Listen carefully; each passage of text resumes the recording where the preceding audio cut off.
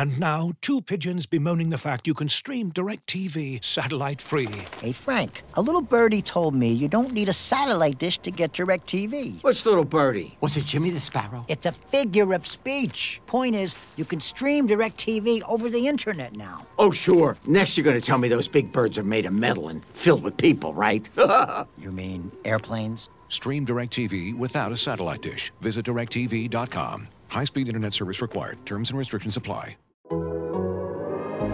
The Athletic.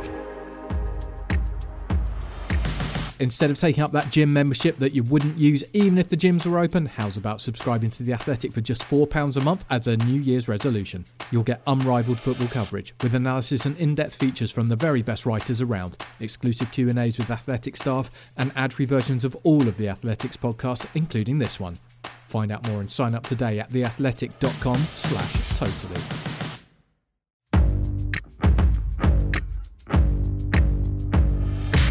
Totally Football Show, European edition. Here with all your big bum Latina needs. Today, Bayern messing with your minds, Milan with that winning feline, and sexy goals galore, plus all the other stuff that happened while you were living it up this weekend.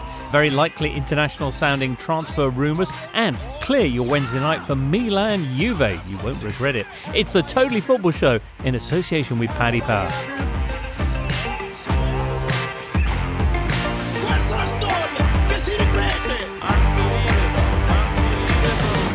Hello, listener. Happy New Year to you. Buon anno. Guys, you want to chip in with some international variants of that? Frohes Neues. There you go. Bonne année. Good. That's enough. Those, the continental voices of Julien Laurent, Raphael Honigstein, Alvaro Romeo, and of course, Yorkshire's very own James Horncastle. Yorkshire very own. Yes. Good day to you all. They kept the receipt. Now, I'm excited to say that Germany, Spain and Italy all have their football leagues back in action. France, with Ligue 1, returns tomorrow, Jules, n'est-ce pas? Tout à fait, James. Okay, and we've already had, in the aforementioned league, some Goal of the Year contenders. Woof. Perhaps in the course of today's podcast, we can decide which was the sexiest goal of the weekend. I reckon it's going to be a heated debate. No one can beat Erwin Magic Cardona. Impossible. I challenge you all here, bless you, Rafa, to come and challenge my Cardona. What about Nadim Amiri's goal? Yeah, well. That was good. I don't think any of these would actually get into the top 5 goals in Serie A this weekend, given the standard. Well, we'll discuss those goals and much more in the course of today's show. Let's begin with your moments of the weekend. Alvaro, lead us away. It has to be Luis Suarez scoring for Atletico in the last minute in the game against Alaves to give a victory for Atletico. They are just at the minute pretty much unstoppable. And it makes you wonder whether letting Luis Suarez go on the cheap was a good business for Barcelona. Obviously not, but this is turning catastrophic for Barcelona and really good for Atletico de Madrid. Right, 9 goals in his 12 appearances so far, Luis Suarez. Rafa, what's your moment of the weekend? Moment of the weekend. We'll come back to you. James, what have you got? Well, there's lots, actually. I mean, I'll pick one, though, because we'll get to the others. But, in Serie A, it has to probably be Antonio Conte shouting from the sidelines to Arturo Vidal, shut the F up and play, after he gave a penalty away, which seemed that it was going to compromise Inter's afternoon. Instead, they romped home and won 6-2 and have now won 8 in a row in Serie A. So breathing down Milan's necks. Indeed. Jules, do you get a moment of the weekend? Yes, I did. I mean, it's a bit before the weekend, but it was Raymond Domenech's first training session as a Nantes manager, when some of the Nantes fans who are obviously against him taking over and against the owner, Valdemar Kita, who I should remind everyone has a cosmetic surgery business, including penis enlargement. If you think that your manhood is too small, you can always go and see Kita. What about too big? I'm sure they can work on that for you, Rafa. But those fans are really unhappy, so they came to the training grounds. They stayed behind the fence, so they were not intrusive or anything. but they had a big ghetto plaster when they played this circus music. You know when you've got a circus in town?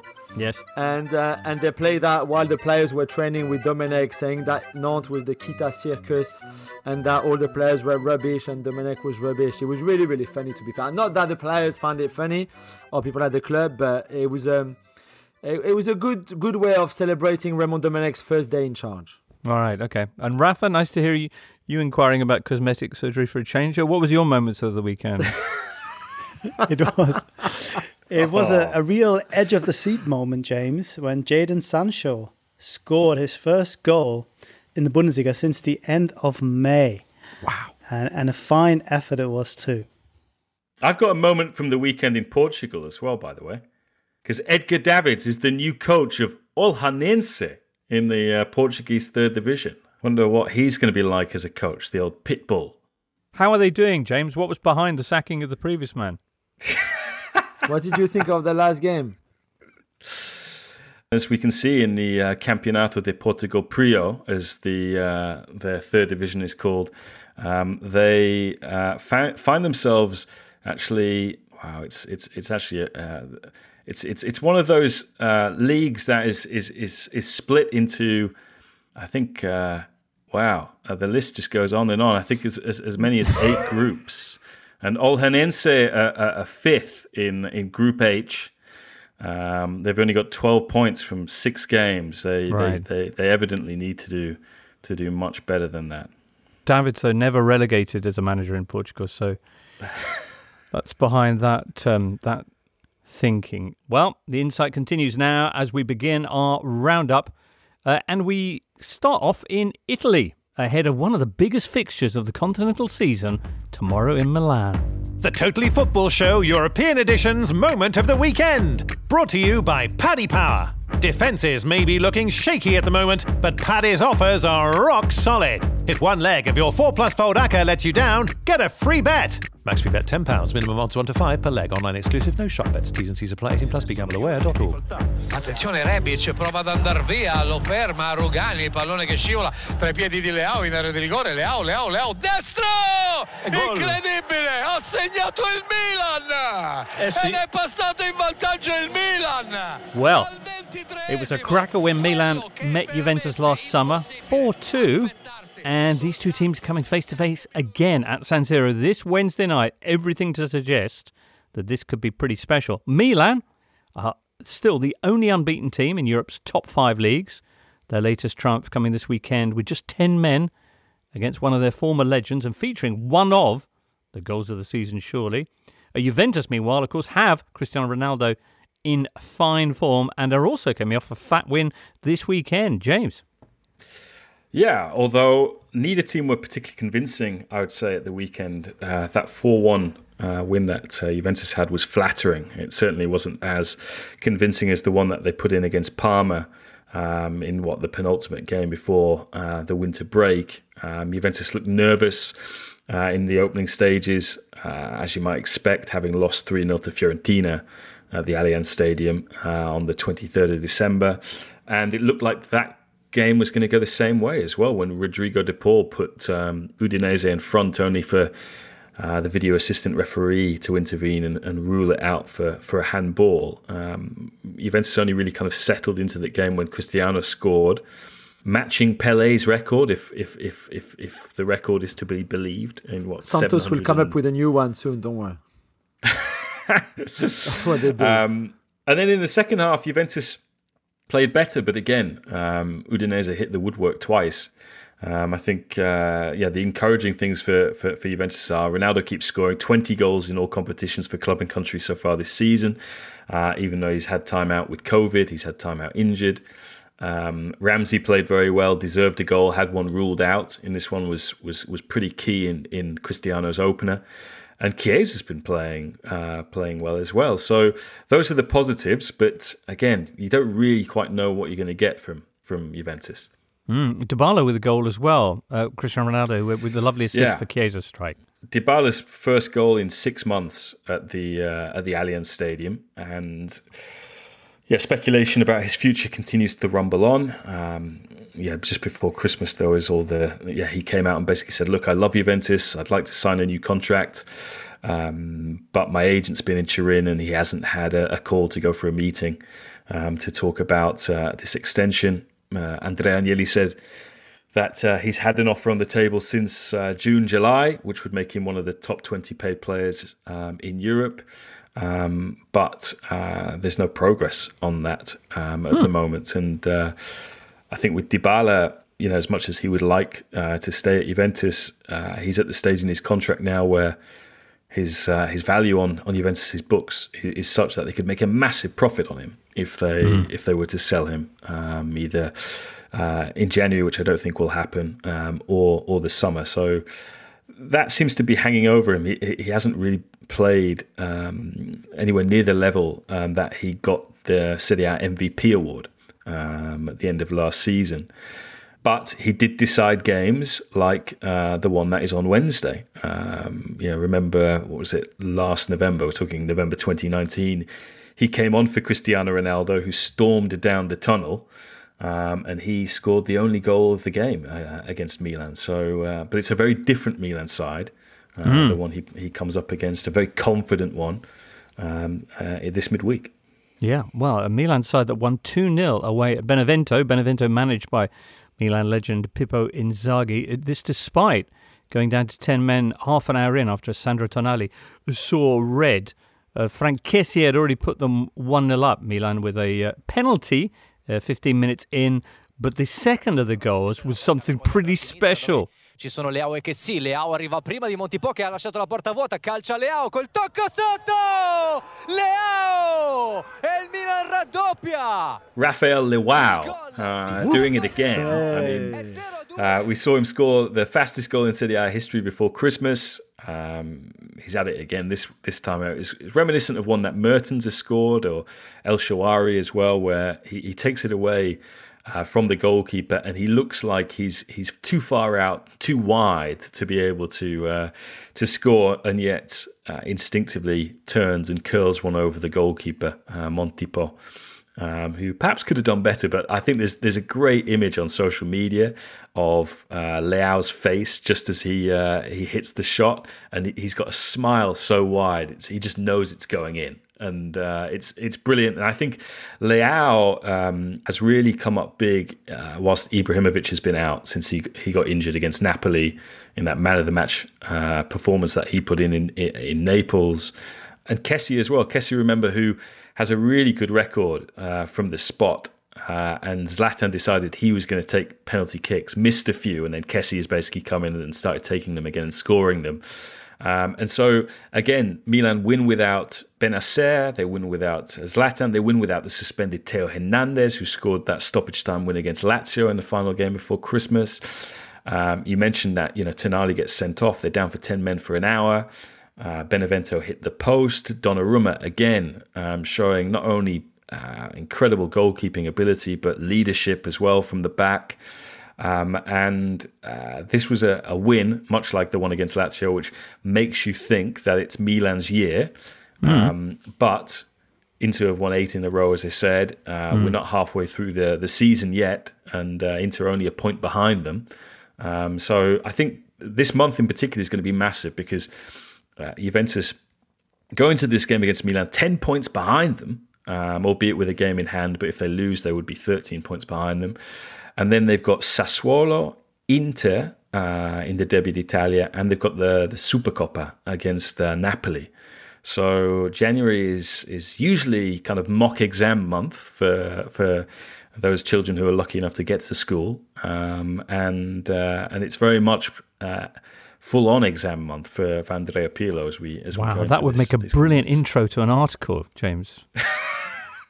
Perhaps. Just saying, Now, in related news, a lot of talk about Sami Khedira's future. We'll come on to that soon enough when we get on to the week's transfer talk, now that, January's underway. But can you guarantee goals Wednesday night? Is it going to be a really special, sizzling clash between Milan and Juve like that 4-2 back in the summer? Yeah, I think so, because Milan have scored 2 goals, or at least 2 goals a game, since the dawn of time. It feels that long now that they've been on this incredible run of just being able to score. Again, some speculation when Zlatan got injured, Milan need to go into the transfer market and sign a striker. No, they don't. They keep finding goals from Leao. They keep finding goals from Kessie, Theo Hernandez.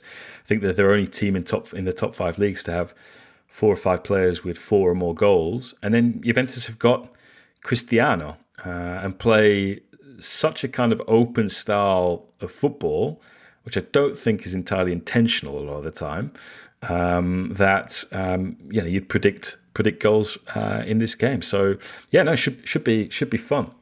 Wednesday night. All right, next up, we're off to Germany. Looking for an assist with your credit card, but can't get a hold of anyone? Luckily, with 24/7 US-based live customer service from Discover, everyone has the option to talk to a real person anytime, day or night. Yep, you heard that right. You can talk to a real human in customer service at any time. Sounds like a real game changer if you ask us. Make the right call and get the service you deserve with Discover. Limitations apply. See terms at discover.com/creditcard. You're listening to the Totally Football Show from Muddy Knees Media and The Athletic. This weekend, the Bundesliga was back in action. Sunday saw Bayern hosting a Mainz side managed by Jan Sievert, out of Huddersfield Town. And they got off to a cracking start. They did. They scored 2 goals and they were 2-0 up. Right. Dangerous scoreline. It was certainly a dangerous scoreline for Mainz because Bayern felt provoked, felt disrespected, and came back and absolutely crushed them. However, they had a chance to score a 3rd goal, which Manuel Neuer saved really, really well. So it could have gone differently, but in the end, the might of Bayern crushing any resistance from Mainz. But yeah, it was the 8th time they actually started a game going at least 1 goal behind. But only the only time since 1988 that they've actually come back from a 2-0 down scoreline. So 2-0 has been a dangerous scoreline for Bayern when they've been on the receiving end. Are you worried, Raf? Or is there any form of worry to have because they keep conceding first and of course they come back, but there will be a time maybe where they won't be able to come back, or you just think that it's just because there's a few reasons and that things will get better? I mean, Jules, why would I be worried personally? I'm not invested at all in this Bayern Munich team, as you know. Of course, yes. But of course, they might be worried, making these slow starts a bit of a pattern. I guess it's easy to approach games perhaps not in the right mindset when you know you have so much in reserve. Both mindset, on the pitch, I like it. But also on the bench, that you can effectively get away with starting slowly. And I think until they get punished, which only happened once since November 2019, that's the only game they lost against Hoffenheim. Talking about it, Hansi Flick made some pretty radical changes at halftime, taking off your friend Benjamin Pavard, who had a pretty ropey game, and put Joshua Kimmich on his right back. So really major surgery, if you will. But of course, Bayern, even at 60-70%, just far too much for this Mainz team. Kimmich marking his return, first game since early November, with a goal. Lewandowski capping the scoring off with a brace, which takes him to 19 in 14 league matches this season so far. It keeps Bayern top of the table, 2 points ahead of RB Leipzig. Big games coming up next weekend as Bayern travel to Mönchengladbach, and Leipzig host a Dortmund side who themselves had an important win this weekend. 2-0 over their rivals for a top 4 spot, Wolfsburg, and Erling Haaland returning to the Dortmund lineup for this game, Rafa. Erling Haaland returning, but more importantly perhaps was Jadon Sancho returning to the goal scorers column, because he, as we said earlier in the intro, hadn't scored for a long, long time. All sorts of theories or explanations why he's been a little bit off the boil. Hans-Joachim Watzke, the CEO, came out on Monday in a lengthy interview with Kicker saying he was perhaps in his mind already at Man United at some point in the summer and found it hard to deal with the fact that a transfer didn't happen. Now, that's been a long time coming, I guess. But he scored a beautiful goal, and with him and Haaland being together on the pitch again, I think Dortmund can be a lot more confident that the very minimum of their targets this year, which is to finish top 4, will once again be achieved. But unfortunately, they've dropped already so many points that it's going to be difficult for them to put any real pressure on either Leipzig or Bayern, even if they were to win that huge game against Leipzig next weekend. Haaland didn't score himself, but he did look very lively. The Sancho goal, though, is worth reflecting on a little bit, especially if you're a fan of defenders left sprawling in the wake of an attacking player, because so it's Can, wasn't it, who hoofs the ball upfield for Sancho, and then Sancho's marked closely by a Wolfsburg defender, and then what happens? Der Ball für Jadon Sancho. Ist auf dem Weg zu seinem ersten Saisontor. Setzt sich noch einmal durch. Sancho! Ja! Ja! Sancho! Well, Sancho basically just twists him inside out a couple of times and then runs past him and slots home. It's a beautiful individual goal, and exciting because you can see it quite literally coming. There's a long run up, and he does score, and it came as a huge relief, I think, both for him and the team, to see that Sancho is back, being a little bit more efficient, because he's a huge player for them, and he was so influential last year when it comes to not just being part of the team, but actually being somebody who makes a real difference, both from assists and goals. And they're a different team if they have that bit of efficiency up front. So I think enough for Dortmund going forward to feel fairly happy about themselves under their interim manager Edin Terzic. But defensively, there are quite a few pretty shaky moments still.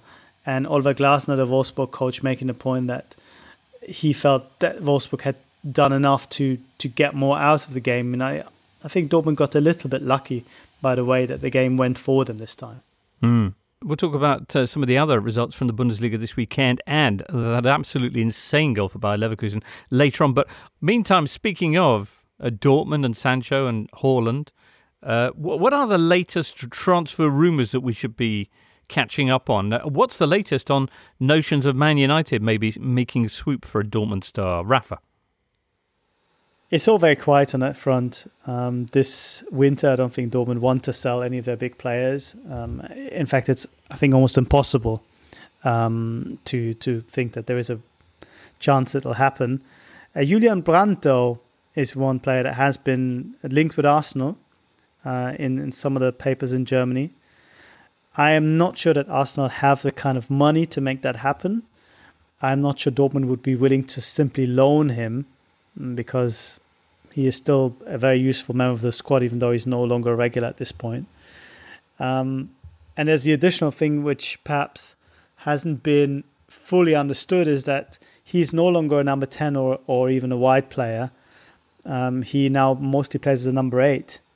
And I think Arsenal are perhaps in the market for somebody a little bit more technical and more in the orthodox number 10 role between the lines, and he's no longer that player. So I would treat that rumour with a bit of caution. Okay. Man United are, James, I think I'm right in saying, looking to bring in Amad Diallo from Atalanta. Yeah, he was in Rome this weekend, getting the final bits of paperwork, I think, before completing his move, a move that was agreed back in the autumn. He had to satisfy various work permit criteria before he could join. Gianpiero Gasperini, the Atalanta coach, at the weekend said that he would like to keep him on loan until the end of the season, because with this situation with Papu Gomez, there's been a clash between him and the manager. He thinks there might be some more game time for Traore between now and the end of the season, particularly when the Coppa Italia starts and the Champions League comes back.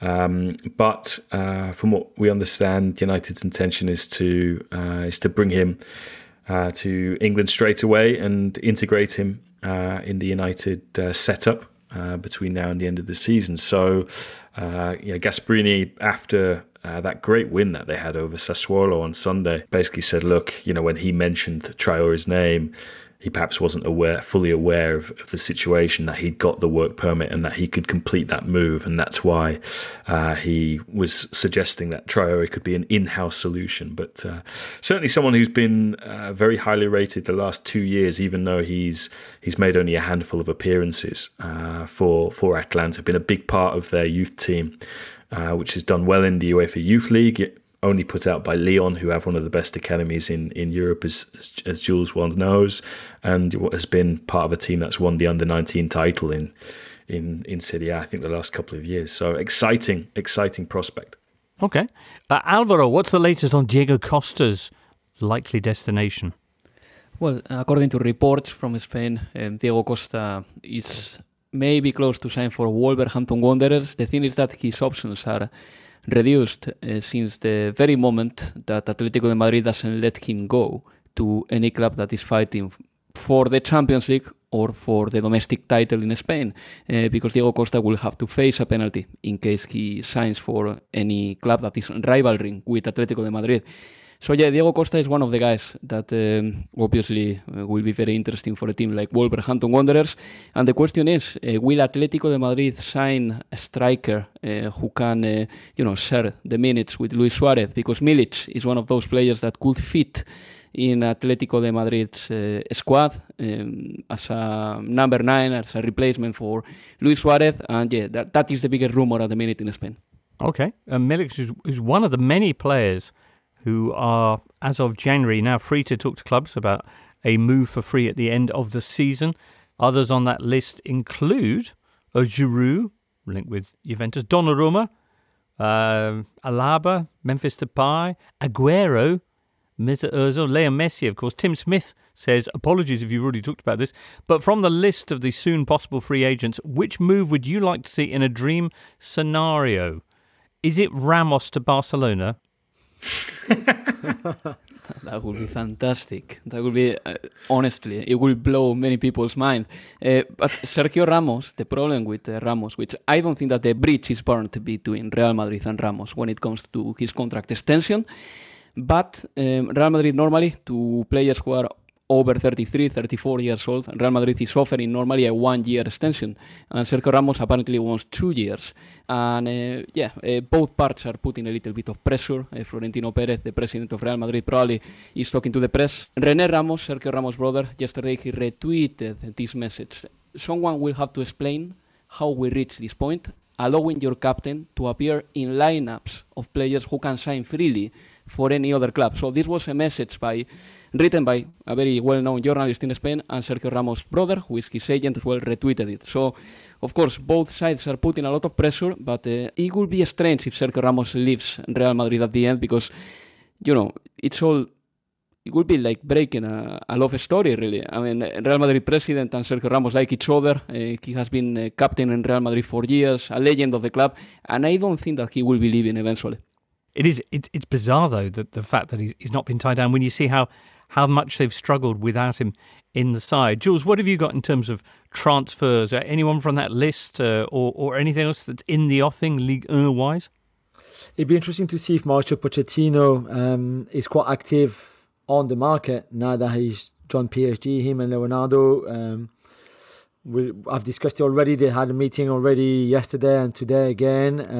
Obviously, the name linked are former current Spurs players, as we mentioned before, Dele Alli or Christian Eriksen. I still think that Eriksen, potentially, he's the one that could move to PSG this month. I still don't believe too much about the Dele Alli rumour, but you would think that Pochettino, in the negotiation before he signed his contract, had some sort of assurances maybe that he will get at least 1 or 2 players this January, if he feels like he does. Maybe he doesn't feel like he needs any, but if he does, that they will try to make a couple of signings for him.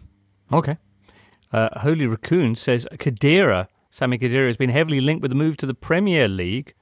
I think he said that to you, actually, Rafa, when you spoke to him recently. But Holy Raccoon asked, James Horncastle, do you think that he has something in him still, or does it have flop written all over it? Latest reports have him heading towards Everton. Is that right? And what kind of prospects do you think a club would have if they sign him? I thought it was interesting reading Raf's interview that He spoke about his time playing under Jose Mourinho, Spurs manager.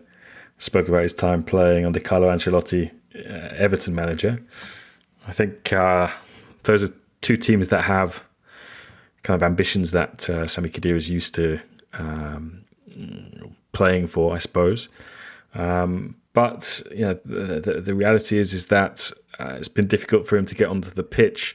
I wouldn't say this season. I think this season it's been more of a political reason, as we saw with Mario Mandzukic this time last year.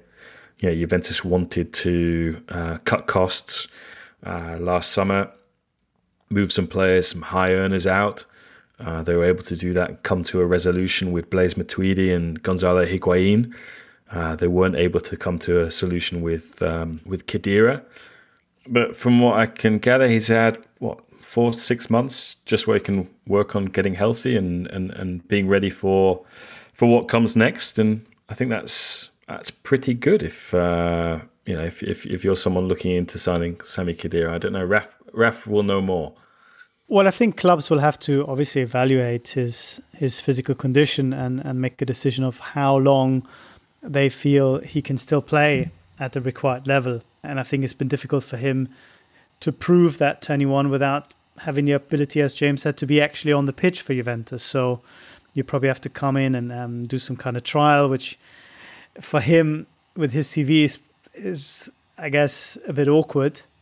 But I can understand why clubs would be reluctant. I think what's most likely, and James, correct me if I'm wrong, but with his contract running for another 6 months, if Juventus were to rescind the contract, pay him out, and then he would be able to move as a free agent now, obviously with some kind of proviso that he wouldn't lose some of the money that Juventus would otherwise pay him for, and then maybe a club can get him on a 6-month contract with a view of then extending that if it works out until the end of the season.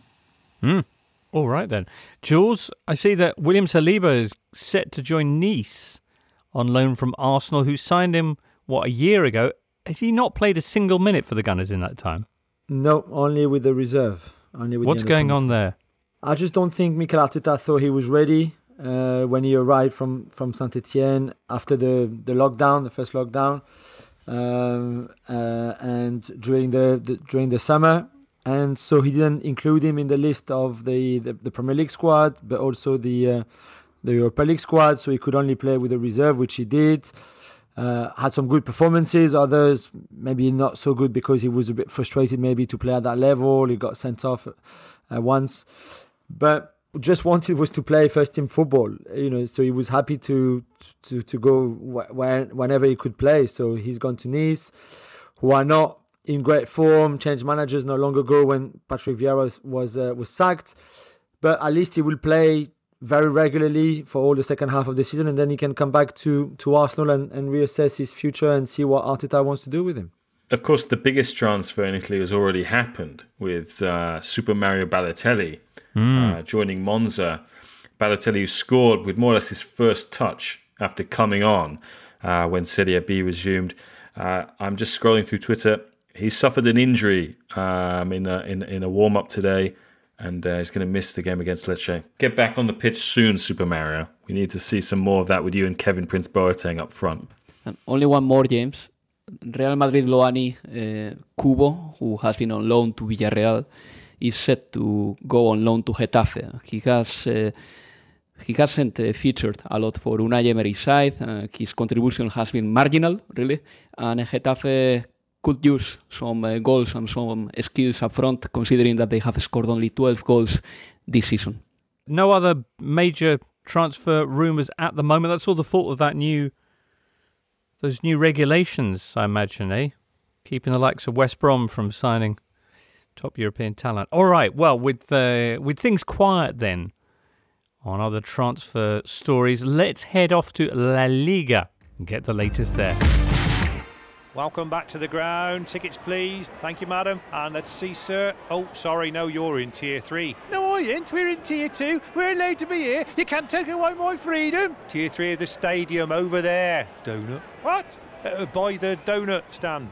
Stadiums might not yet be full, but Paddy Power's offers are at full capacity. If one leg of your 4+4 Raka lets you down, get a free bet on all football and all markets. Paddy Power. Max free bet £10. Min odds 1 to 5 on each leg. Online exclusive. Exclude shop bets. T's and C's apply. 18+ BeGambleAware.org.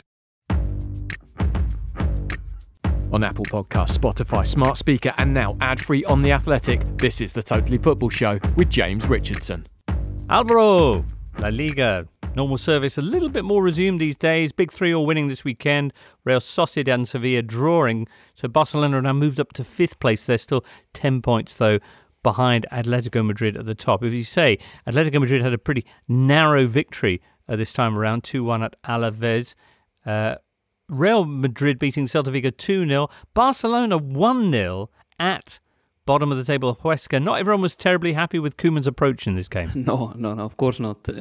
I find it funny, first, that you have said the big three or something like that in your introduction, because literally a decade ago you would have never said that. So the fact that Atletico de Madrid starts the decade basically leading the Spanish table, it's something quite big. So Simeone's contribution can never go unnoticed. And yes, Barcelona is one of these teams that at the minute they are looking for their best football. They cannot find it. It's not only about the injuries they've got, it's also because Ronald Koeman is trying everything. Lionel Messi said a week ago that Barcelona is in good hands with Ronald Koeman, that he wasn't right to sign him. But the truth is that, you have the feeling that this Barcelona is transitional, and every narrative you want to establish today will be gone tomorrow because Koeman is making many changes. And look, at the end of the day, Barcelona won the game. I think that for 60 minutes they were far superior to the team that is bottom of the table in Spain. Let's don't forget it. And it was good for Frenkie de Jong to score a goal because he has improved a lot from December onwards. I thought he was, Frenkie de Jong, a bit more magical when I saw him play for Ajax, but the truth is that he's a great ball carrier. I mean, he runs with the ball fantastically, and that energy all together with Pedri's technique in the midfield can be very promising looking ahead. And Pedri was fantastic as well. It's a real shame that him and Messi will only cross over for a year or two before Messi leaves or before Messi retires, because I think that Pedri and Messi would have had a similar connection to Messi and Iniesta in the past. And yeah, it was important for Barcelona to get the victory. Lionel Messi as well in this game became the first non-Spanish player to make 500 La Liga appearances. So this is here another little record for the little man, and just a big win for Barcelona. Then Real Madrid won in their fashion. They didn't concede a goal. Sergio Ramos wasn't available because he was feeling unwell, nothing related to COVID-19. He was just a bit sick. And Zinedine Zidane didn't do a massive rotation, which is what he has been doing since losing the game in Donetsk. And Asensio and Lucas Vázquez played in the wings, and it was good news to see that Marco Asensio was back to his best, or at least somewhere close to his best, giving one assist, very clever one. He's a player that always before crossing or before shooting, he looks at what he wants to do. Nothing he does is coincidental. That's why he looks like a classy player in most of his actions, and he scored the goal, he gave an assist, and it was good for Real Madrid as well. And also, considering that Celta was in a good run and Real Madrid managed to stop them, also because Thiago Aspas had to retire from the game in the 51st minute, I believe, with an injury. Well, that was all good news for Real Madrid on Saturday evening. And when it comes to Atletico, I was a bit busy reading about what Lucas Torreira and Jimenez, both Atletico de Madrid players, have retweeted now. Basically, it's a statement done by the Uruguayan PFA. Basically, the statement condemns the arbitrary conduct of the English FA. I'm just quoting the statement. They consider the act against Cavani as discriminatory against the culture of life of Uruguayan people. They consider it as well biased, dogmatic, and ethnocentric. And the Uruguayan PFA is requesting the English FA to overturn the sanction to Edinson Cavani. So that it was discriminatory of them to ban him for what they considered a discriminatory bit of language. And I'm not by that suggesting that they're necessarily wrong. I think there's a fair amount of a fairly strong argument that it was a very unfair suspension. Meantime, the 10-week suspension for Kieran Trippier for Atletico Madrid has currently been itself suspended. Yes, Now Atletico de Madrid will prepare an appeal for FIFA, and if this appeal doesn't succeed, then Atletico can raise it to the Court of Arbitration of Sport. Kieran Trippier didn't play in the weekend against Alaves, but now he's ready for Atletico de Madrid because, as you said before, I mean the ban is in suspension, and Atletico de Madrid needs Kieran Trippier a lot because he's one of the influential players on the right-hand side. Excellent. Now there's one midweek game in Spain, and it sees Barcelona taking on your lot, Alvaro, Athletic Club de Bilbao, who just fired their manager. I'm not entirely sure why, but they've appointed the man who was himself so ruthlessly axed at Valencia at the start of last season, Marcelino. Yeah, and well, let's see if Marcelino does a good job. It's not going to be easy because I think that it's difficult to get anything better from Athletic de Bilbao squad than being 9th on the table, maybe 7th. But the thing is that Athletic de Bilbao under Gaizka Garitano has been sometimes a bit boring to watch. But the reality is that the man has been questioned for almost half a year. Losing against Real Sociedad on the 31st of December, I think that was the turning point. In fairness to Garitano, he made Athletic solid, physical, when the team needed that. With Eduardo Berizzo 2 years ago, the team didn't look good. And Athletic is solid and physical, which are characteristics that you will associate to Athletic de Bilbao. And that's why I am a little bit surprised that he got so much stick, the manager, because Athletic de Bilbao has been entertaining at times in history, but normally they start doing the basics, and Athletic de Bilbao is good doing the basics. As I said before, they've got a really good, strong defensive structure, a good backbone, but the level of detachment with Athletic de Bilbao among the fan base was quite big. I don't live in Bilbao nowadays, but I am in close contact with the city, with the season members, with the fan base, and they were all detached this season. There was a lack of enthusiasm, and I don't think that Athletic de Bilbao can afford a lack of enthusiasm because in Bilbao, a city which uncharacteristically in Spain, everyone supports the local club, because if you go to any other city in Spain or to many others, they will tell you I support Barcelona or Real Madrid and then my local club. Athletic de Bilbao cannot afford to have a fan base that is detached, because for every person in there, or every child in there, the dream should be to play for Athletic de Bilbao, because it's possible. I mean, throughout history, I've seen really average players playing for Athletic Club Bilbao, because there were no any other players in their position among the 2 or 3 million Basque inhabitants. I mean, for 10 years, since Del Horno went to Chelsea, for example, until Yuri Berchiche came from PSG, Athletic Bilbao has had really average left-backs that maybe they weren't even top-flight material, but there were no better players in the Basque Country at that position. So I think you have to take all that into consideration before telling Marcelino or asking Marcelino for big targets. I mean, this is a man who won a title with Valencia, with a better team than Athletic de Bilbao has 18 months ago, and now Marcelino has a tough job ahead of himself because he has to get ready very quickly, because Athletic Club is playing the Super Cup on the 13th of January. There it is an opportunity for him as well. Maybe he can win a title for the club. And then on the 4th of April, there will be a cup final against Real Sociedad. So, he's a new manager, not necessarily the most beloved man in Bilbao, but he's got 2 chances within 4 months to win 2 titles. And Athletic de Bilbao hasn't won a major title since 1984. So hopefully Marcelino will be the man who will lead us to that. He'll need to hit the ground running, though, because he's got Barcelona to start off with this midweek, and then at the weekend up against Liga leaders Atletico Madrid. If you're hungry for more word on what else happened in Serie A this weekend and all those ridiculously filthy goals that James Horncastle was talking about at the start, then stay tuned because that's up next. This episode is brought to you by Michelob Ultra, the official beer sponsor of the NBA. Want to get closer to the game than ever before? Michelob Ultra Courtside is giving fans the chance to win exclusive NBA prizes and experiences like official gear, courtside seats to an NBA game, and more. Head over to MichelobUltra.com/courtside to learn more. You're listening to the Totally Football Show, sponsored by Paddy Power. James Horncastle, big weekend for Nerazzurri. Inter remaining just a point behind Milan in Serie A after their 6-2 win over Crotone. Atalanta also playing in blue and black, beginning the post-Papu era with a thrashing of Sassuolo. Sassuolo confirming their status as the new Atalanta by shipping 5 goals and looking generally paper thin at the back. Yes, James. It was probably the most impressive Atalanta have been in the league this season. As you mentioned, this issue with Papu still unresolved, and although the start of the new year there was some talk that there was going to be a thaw in the relationship between not only him and Gasperini but him and the club.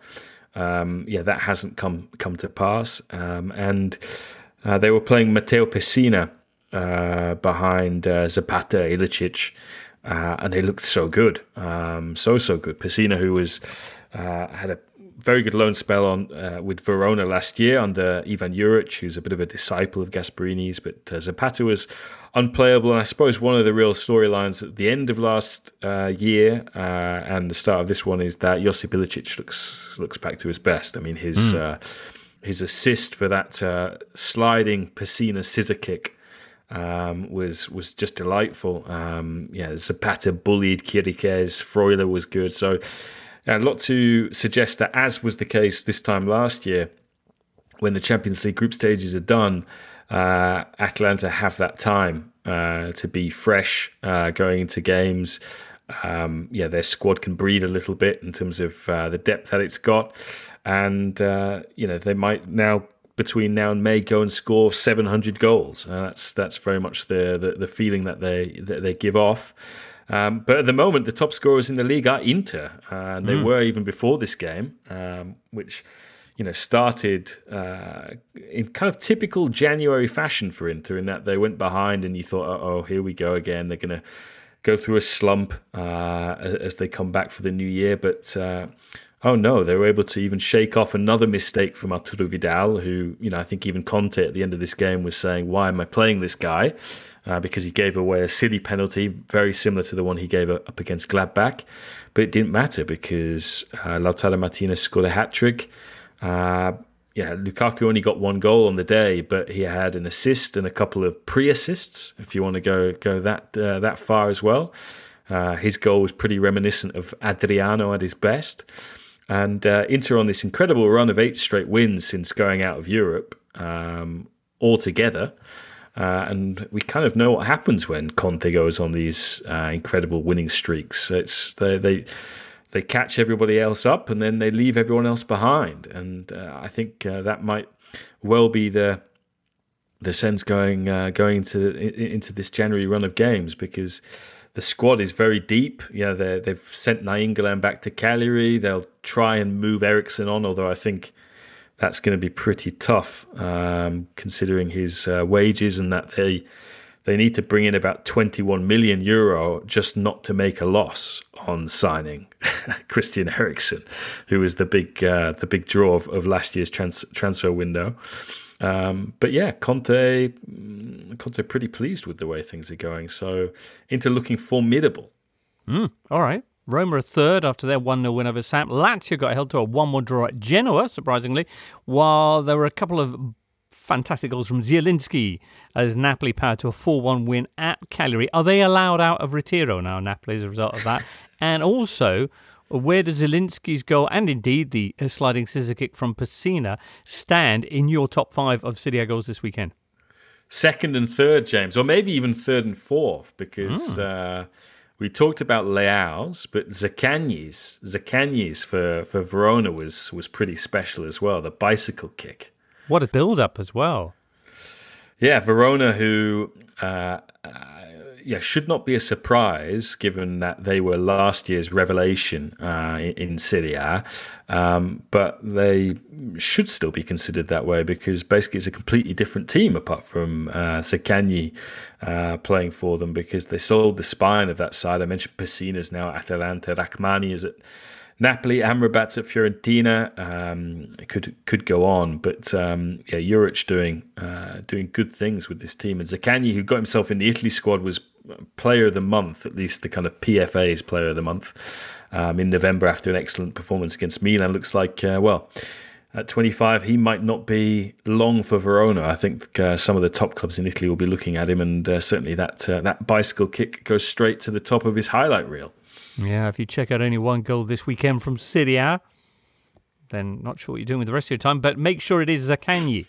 An amazing goal, but possibly, Raphael Honigstein, not the best goal scored this weekend. In den 16er, Amiri alleine vom Tor. Trapp, Achtung, Hackentrick, Tor. Das macht der Weltklasse Nadim Amiri. I think Nadim Amiri's goal was just so beautiful in its execution, but also in its approach for Leverkusen. Florian Wirtz, 17-year-old wonder kid of the Bundesliga, chipping the ball through. Amiri got a little bit lucky the way he kind of spun around and the ball bounced off one of the defenders into his path. What? But what? No, I agree. Yeah, he did. Pirouettes. He pirouettes. Yeah, but in pirouetting, Bacchio nutmegs yeah, but it the actually defender. comes off. It actually comes off the defender. Yeah, but that was the cleverness of it. So Bacchio nutmegs one defender, It's and not then Bacchio exactly what he nutmegs wanted the to do. goalkeeper. No, I agree with Raf on this one. Listener, check out the highlights. Yeah. Anyway. He tries to take it on the turn. It bounces off the defender, but into his path. And then he finds himself at a very acute angle, a little bit wide off the goal. So he improvises and basically turns around and back heels it through the legs of Kevin Trapp. What was he trying to do? He was trying to do exactly that. Okay. I don't know. Maybe you're right, Rafa, but check it out, listener, because it's gorgeous. It's gorgeous. Less gorgeous was the final score for Leverkusen, because after that wonderful strike, they ended up losing 2-1 to Eintracht Frankfurt. That's now back-to-back defeats for Peter Bosch's side. Huge story, meanwhile, elsewhere, over in Berlin this weekend, with angry Tasmania Berlin fans gathering outside the Olympic Stadium on Saturday, protesting Schalke ahead of Schalke's clash with Hertha. They were waving placards saying, "Das ist unser Rekord." That's our record. Rafa, explain. I don't know if they were angry. I think they were angry. They were hoping that Schalke would win a game, because they've now gone 29 games, or they had gone 29 games without a win before going to Hertha. And Tasmania Berlin, famous for one thing and one thing only, which is the worst ever performances in a Bundesliga season, going 31 games without a win. And that was the reason why they came to support Schalke effectively. But to no avail, James, because Schalke went on to go their 30th game without a win, conceding 3 goals at Hertha for another defeat. Under Christian Gross, the new manager, whose lucky shark tooth was not lucky on the occasion. So it's pretty grim for Schalke, and a decent win for Hertha, because Bruno Labbadia coming under a little bit of pressure after one or two very unconvincing performances. I'm not sure the performance was all that good, but it was enough for Schalke, and it was enough to quieten the Labbadia debate in that part of Berlin. I see. Schalke will have the chance to tie Tasmania Berlin's 31-game winless streak record when they play Hoffenheim at home this Saturday. And the following weekend, they will be at Eintracht Frankfurt themselves. And that is a year to the day since they last won a league match. Heady times for Schalke fans. Anything else from the Bundesliga we should know before we shut up shop for another week, Rafa? There's a big story in Stuttgart where Thomas Hitzelsberger, who is the sporting director and de facto sporting CEO, has now thrown his hat in the ring to be voted also the president of the club against the incumbent, which is very unusual in German football, because usually you have one guy standing for presidency and he gets the vote and that's it. But this looks as if it might be heading for a real election, which is causing all sorts of problems and real infighting in Stuttgart, despite their really decent start to the season. If you want to hear more about that, I would refer you to the Starcast pod, where our Stuttgart correspondent, Oliver Trust, explains all the ins and outs. Is he a voice you can trust? He is nominative determinism personified. Lovely. Lovely. Okay, well, that's pretty much the end of today's show. But before we finish, a reminder that Milan Juve is coming up on Wednesday, and James, Horncastle is guaranteeing goals, and he'll buy everyone lunch, I think, if that doesn't go through. And Alvaro, you also would like to mention the Seville derby, which I hold my hands up, I completely sailed past when we were discussing what happened in La Liga this weekend.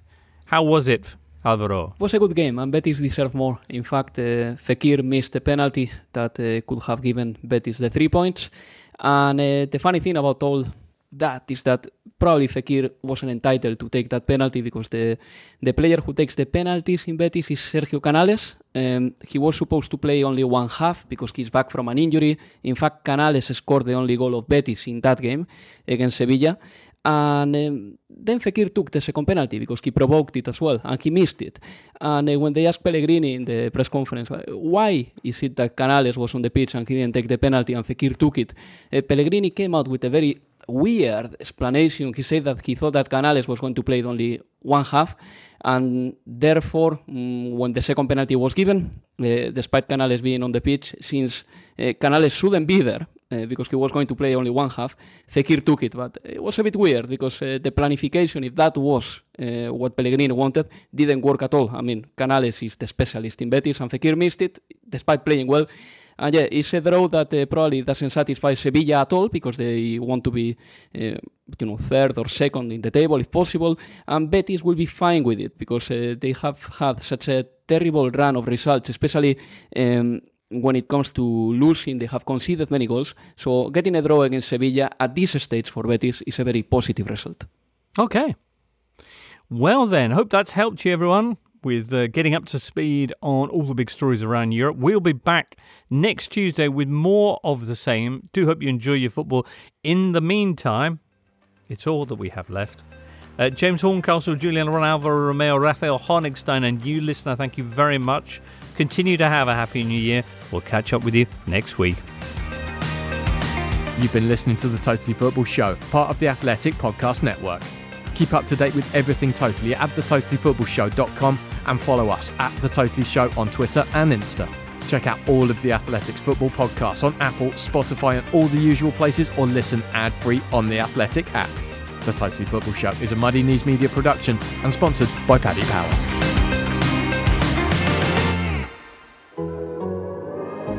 The Athletic.